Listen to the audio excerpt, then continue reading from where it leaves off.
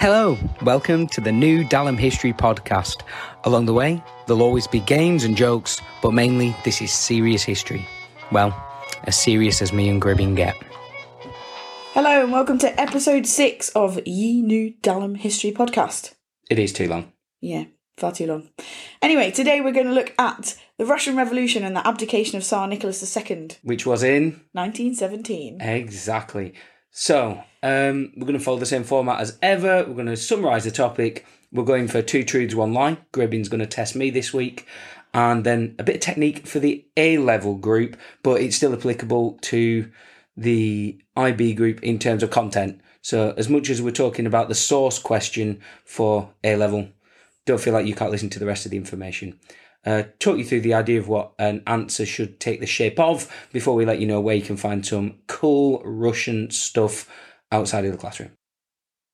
So to start with, we're going to look at reasons why the Tsar abdicates. We're going to go back and we're going to do long-term causes, a medium-term cause, and then a sort of very short-term cause. So long-term causes, we're looking at the failure of the Tsar to adjust to make reforms after the 1905 revolution. So there's a small revolution in 1905, but the Tsar still remains in power. What he doesn't do is change enough things to satisfy all those people that were upset with him in the first place. So he forms a legislative assembly known as the Duma. However, they're not particularly effective. They don't really have any power. If they disagree with the Tsar, he can just ignore them. And there are 4 in total because the Tsar feels the need to dissolve them quite often. There's lots of disagreements and they don't really work as people were expecting them to work. In a way, maybe over time, the Tsar would have become more and more, not democratic, but willing to listen to other people's views had there not been the First World War to contend with. Russia has the largest army in Europe, about 1.5 million soldiers, 3 million people ready to step in at any one time. Certainly after the war with Japan, they've learnt some lessons and look to modernise, but they're not at the same place as some of the other great nations. Long-term problems included incompetent generals, Russian soldiers being the least educated of any of the other European armies, and the fact that Russian industry was behind, so their arms production was pretty inefficient. The Tsar did authorise a massive programme of naval expansion. However, because it faced no threats from other naval powers, it didn't really defend the nation. First World War went badly, really, from the off. There were some short-lived victories initially, but after the Battle of Tannenberg, you've got the retreat. And basically, from 1915 through to 1917, it's just Russia being slowly but surely pushed back. But back at home, that's where the real impacts felt. You've got inflation, you've got food shortages. Workers under the war economy means that factories are eating up a lot of the population. So somewhere like Petrograd goes from 2.1 million people living in the city to 2.7. The infrastructure just can't support that kind of increase so rapidly. Embarrassingly for the Russian army, the munitions crisis takes place, similar to Britain in a way, but they've got the issue that soldiers are being asked to pick up the rifles of dead soldiers to equip themselves, and they can't get the food across Russia. It all comes back to geography, but don't tell Fitch. It's the fact that you've got the one major railway line and you can't transport goods in both directions. Yeah, there's no actual sort of infrastructure that can transport goods around the country, so they end up with sort of trainloads of grain sat rotting instead of being taken where it needs to go, either to the front or to the cities where the workers need it. A little bit like the KFC crisis of 2017. We all remember it. We were there, kids. We were there. There's political problems related to the First World War too. Obviously, you've got the fact that Nicholas goes away to become the commander-in-chief of the army, leaving a German Tsarina behind to look after the shop. Not popular with the Russian people as they're fighting against the same Germans. And it appears there's rumours that the Tsar and Tsarina are being influenced by Rasputin, this womanizer who is alleged to be sleeping with the Tsarina by people. Probably not, but certainly the family valued his medical expertise, helping with their son's haemophilia. lots of ministerial leapfrog goes on because of the Tsarina and Rasputin picking favourites and dropping people. And in the end, you've got the Tsar just not being willing to work with the Duma. Yeah, absolutely. So again, he sort of ignores the advice of the Duma. Actually, the ministers advise him not to go to the front himself, because that means that he is then directly responsible for all of the failures that are suffered by the Russian army. However, he ignores this advice, which has a really detrimental effect on his reputation and his standing amongst the Russian people. Like Theresa May going to Europe to discuss Brexit. It all became her problem. Absolutely. Exactly. Okay, and the last cause that we're going to look at is the February Revolution of 1917, which actually leads to the Tsar's abdication in March. So in 1917, there's a series of strikes and protests in major cities like Moscow and Petrograd. The war is going on, goods are becoming increasingly scarce, inflation is going, wages are falling. People are unhappy with the situation that's been caused by the First World War. Also, not only in cities, but in the countryside, there's major unrest. It causes major hardship in rural areas, such as sort of famine and lack of resources. Male peasants are conscripted in large numbers, so therefore the workforce has dropped dramatically. And also, when those male peasants come back from fighting at the front and they see that their families have been left starving, they're not particularly happy. The Tsar responds by using the Okhrana to undermine the peasant unrest. So using the secret police against the people that actually have quite a valid reason to be upset because they're starving doesn't make him the most popular person. It wouldn't at all. And there's women involved, isn't there? Yes. On International Women's Day in February, the government announced that bread would be rationed, and women, they just couldn't take Can't ration bread. No. People like bread. People love bread, unless you're gluten intolerant. Yeah. This led to panic buying, food shortages, more strikes, and on the 23rd of February, thousands of women took to the street of Petrograd to celebrate International Women's Day, which then turned into a sort of combination strike protest against the bread rationing, which then turned into a general strike of 200,000 people protesting on the streets of Petrograd. That is quite a lot of people protesting, to be honest. Yeah, against bread. I've got to say, I'm imagining, how does panic buying bread work? Because surely it just goes stale. You end up with you can't bricks. put it in the freezer then, can No, you? I suppose No it's freezers. cold in Russia. Oh yeah, could leave it outside. The right time of year. Yeah. You could panic buy bread. Wow. Yet again, geography plays a part. Okay, the final bit is his actual abdication. The trigger. The trigger. People have turned against the Tsar. The workers are unhappy. The peasants are unhappy. The middle classes are unhappy. He's not even there. And people are sort of looking at Rasputin and his wife and thinking, oh dear, this is not going very well. So, Rasputin gets executed. It's just a German woman running the country. Does she write to him or ring him? There's like a phone call goes to him, isn't there? Like saying, you probably should come back and deal with your country. Everyone's revolting. And he's like, I know, they smell, they don't wash often enough. They're like, no, not that kind of revolting. And did he come back by train? yes, he comes back on the train and he meets with some representatives from the Duma, which is technically still running but being ignored. And they meet on his train and they request that he abdicates. The Tsar agrees to abdicate on the 2nd of March and abdicates himself for his son, because he believes his son is too ill to run Russia. He tries to pass the crown on to his brother, who refuses to take it. Yeah, it's almost like if Charles is told to abdicate and he says to William, would you like to be king? And then William's like, nah. And then you wouldn't pass it on to Harry. Well, you can't anymore. Can't now. He's gone. It's withdrawn. Exactly. So, and that's it. That's kind of the end of the monarchy. Tsar. But not the end of the Tsar, because he is he's not a prisoner, but he's also not really free to go about his life, is he? Yeah, he lasts another few months before him and his entire family get shot by the Bolsheviks. Yeah. Sad times. Yeah. But opening for a fantastic movie that we'll talk about later. Two truths. One lie. Right, now it's time for two truths and one lie. How good was that jingle? Brilliant jingle. Yeah, thank you. I'm going to give Howarth 2 truths and 1 lie, and he's got to decide which one is the lie. Russia. Not really taught Russia for a little bit. This is going to be fun. Okay. Okay, first one is Nicholas II was actually nominated for the Nobel Peace Prize in 1901.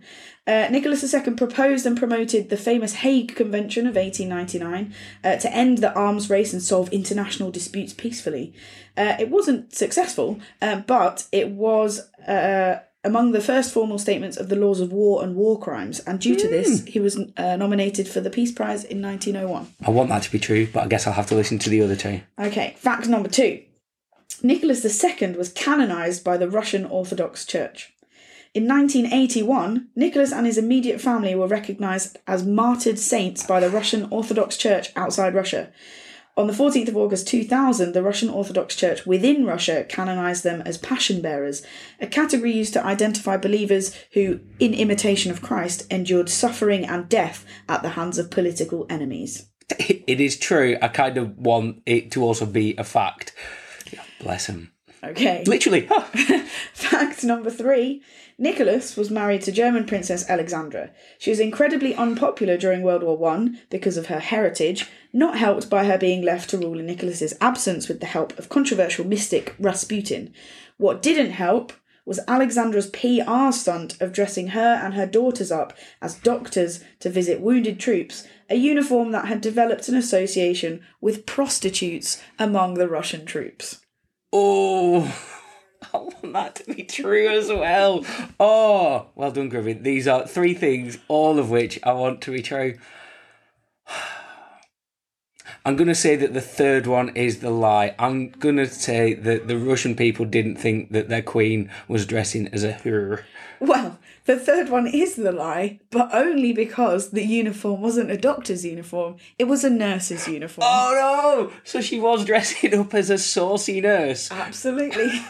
And her young daughters toured the troops dressed as prostitutes. Anastasia kept that one quiet, didn't she? Wow. Yeah, that's not in the Disney movie. That is not in the Disney movie. But that's good for the other 2 as well, then. Yeah. So they were canonised. They were made saints because technically they did suffer and endure death at the hands of political enemies. And surprisingly, Nicholas was nominated the Nobel Peace Prize. That was in 1901, before anything really... Still explosive stuff. Yeah. In this section, we're going to talk about technique. So we're going to focus on the A-level paper, and we're going to focus on the source question. So you get... Interesting. That is on this mock exam, isn't it? The Year 13s are going to have a go at a source question for Russia. Excellent. Absolutely. Perfectly timed. This is almost as if we planned it. Unless you're listening to this the week after mocks, in which case, ouch. You're poorly organised. Yeah. We were very organised. Okay. So, source question. You get 2 sources and 1 inquiry. So the question will say, how far can you use sources 1 and 2 for an inquiry into, and then it will give you what you're looking for. So you need to read both sources. Mm-hmm. You need to annotate or underline or highlight both sources before you start your question to find pieces of information that relate to the inquiry. That inquiry is so key. Don't just pick out random stuff to do with Russia, focused on what the question's focused on too. So, for example, if it was on Nicholas's abdication, pick out the stuff to do with his abdication. Yeah. You need to use bits from the source. You need to use your own knowledge, but your own knowledge needs to support the work that you're doing from the sources. So it shouldn't be source 1 says this and then a whole paragraph of own knowledge. It should be a paragraph analysing the source with bits of your own knowledge put in to support how useful the source is. You're standing on the shoulders of giants. You're not trying to do your own thing. It's, oh look, this is mentioned. I also know that. This is true too. Absolutely. You're given lots of information in the source. Use it and then back it up with your own information. So where are you heading with this one? What's the outcome? Do you have to pick which of the 2 sources is most useful? You have to analyse whether they're useful together. Okay. So you should have a paragraph before your conclusion that compares and contrasts elements of the sources. So at this point and throughout your essay, you're also thinking about the provenance of the sources. Who's written them? When were they written? Where are they from? Okay, why were they written? Something we've been doing since GCSE. Yeah, with absolutely. nature, origin, purpose. You need to think, quite often they'll give you sources from different perspectives, so actually you could remark on the fact that, well, if they're both saying the same thing, but they're from two different sides, actually that makes it more useful because two sides of the same argument are agreeing. So, like, you could have one coming from Nicholas, maybe one coming from the provisional government afterwards, and obviously they're going to say different things about the same event. Yeah. You then, at the end, in your conclusion, need to weigh up the value of both sources. In this part, in your conclusion, you could put down with which source you think is more valuable for a historian. Fantastic. That's not too dissimilar to what you do at GCSE. No, just lengthening out a bit. You should have a paragraph on each source with your own knowledge in, with some provenance, a paragraph using the sources together, how useful that would be, and then a conclusion. That's not too much to write though, is it? About 45 minutes? About 45 minutes. You will need to take about 5 minutes at the start to read the sources and annotate. If I was going to do this paper, I would probably give myself 50 minutes for the source question and 40 minutes for the essay question, because it gives you that extra reading and annotating time. Brilliant. Now we do the final part of the podcast where we tell you where else you can find some information on the Russian Revolution for revision or just for entertainment if you like to watch documentaries, like I know most of you do. Exactly. So Russia is a rich hotspot. Well, it's cold, but a hotspot of documentaries and information, isn't it? Plenty of stuff's been made. Yes, you have to be careful, however, about the things that you watch. There are some very inaccurate things out there. Break it to me gently. The whole Nicholas and Alexandra film from the 1950s. Don't watch that one. Okay. Also don't watch the series on Netflix, which is called, I think it's just called The Tsars or The Romanovs or something like that. Yeah, don't watch that. No. Complete rubbish. The one with Patrick Stewart. Is it one of the 1980s where they talked through the fall of the empires around Europe? I cannot comment because I was not born. It's pretty good though. He's got hair in it.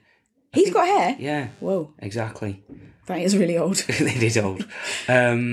Okay, so there was one by Lucy Worsley. Yeah. What was that one called? Empire of the Tsars on BBC. It is also available in full on YouTube because the BBC have taken it down, but that is very good. There's 3 episodes. She is a bit eccentric, you might say. She might dress up in it. She usually does. She can't resist a dress up. But not like the Tsarina though. No. Although she might do that bit in the documentary. Could you imagine? We've not watched them. If she does, that will be a bold choice. So that one's quite good. Again, Empire of the Tsars, Romanov Russia. 3rd episode especially, really focused on the revolution, isn't it? Yeah. The other stuff's maybe a bit early. Yeah. Sets the scene though, if you're interested in the Russians. Absolutely. Anything else? Obviously there's Anastasia, the cartoon. It's not accurate, but catchy songs in it. Also, sort of captures the attitude towards Rasputin. It does. Songs, Peace, Land and Bread. If you've not listened to it recently, get that on YouTube. Peace, Land and Bread. Once it's in your head, it's an earworm. There are also some very good books by, I don't know how to say his name, Orlando Figes? Not Orlando Bloom. I know that. No. Figes. Yes. He's written a tome of the Russian Revolution. It's his bag. Yeah, which is about 700 pages long. But if you don't fancy that, there is a much, much shorter one that I think is available in the library. 3 copies in the library. There you go. Obviously, you got your textbook from school. You bought the revision guides. If you haven't, get in touch with us. I'm sure we can get you some copies if you're wanting them for the A-level lot. IB. I've sent you through plenty of stuff on PDF. Just make sure that you're reading up because it's all about the facts. But it's also sometimes about the jokes. Joke time. I don't know what to say. We can't pick our favourite joke for Russia for this time period, so we're just going to do a few. There's so many good ones. Okay, right, let's start with, where do they send the ironic Russian emperors? Where do they send the ironic Russian emperors? The sarcasm. Remember, if a communist is blowing up something, it's not your bomb or my bomb. It's Tsar bomb. What was Lenin's favourite book? The Fault in Our Tsars. Oh, and what do they tell Soviet children who want to achieve their dreams? Shoot for the stars. That's it, kids. You shoot for those stars. Oh, well, thank you for listening once again. It is goodbye from her. And goodbye from him. Bye. Bye.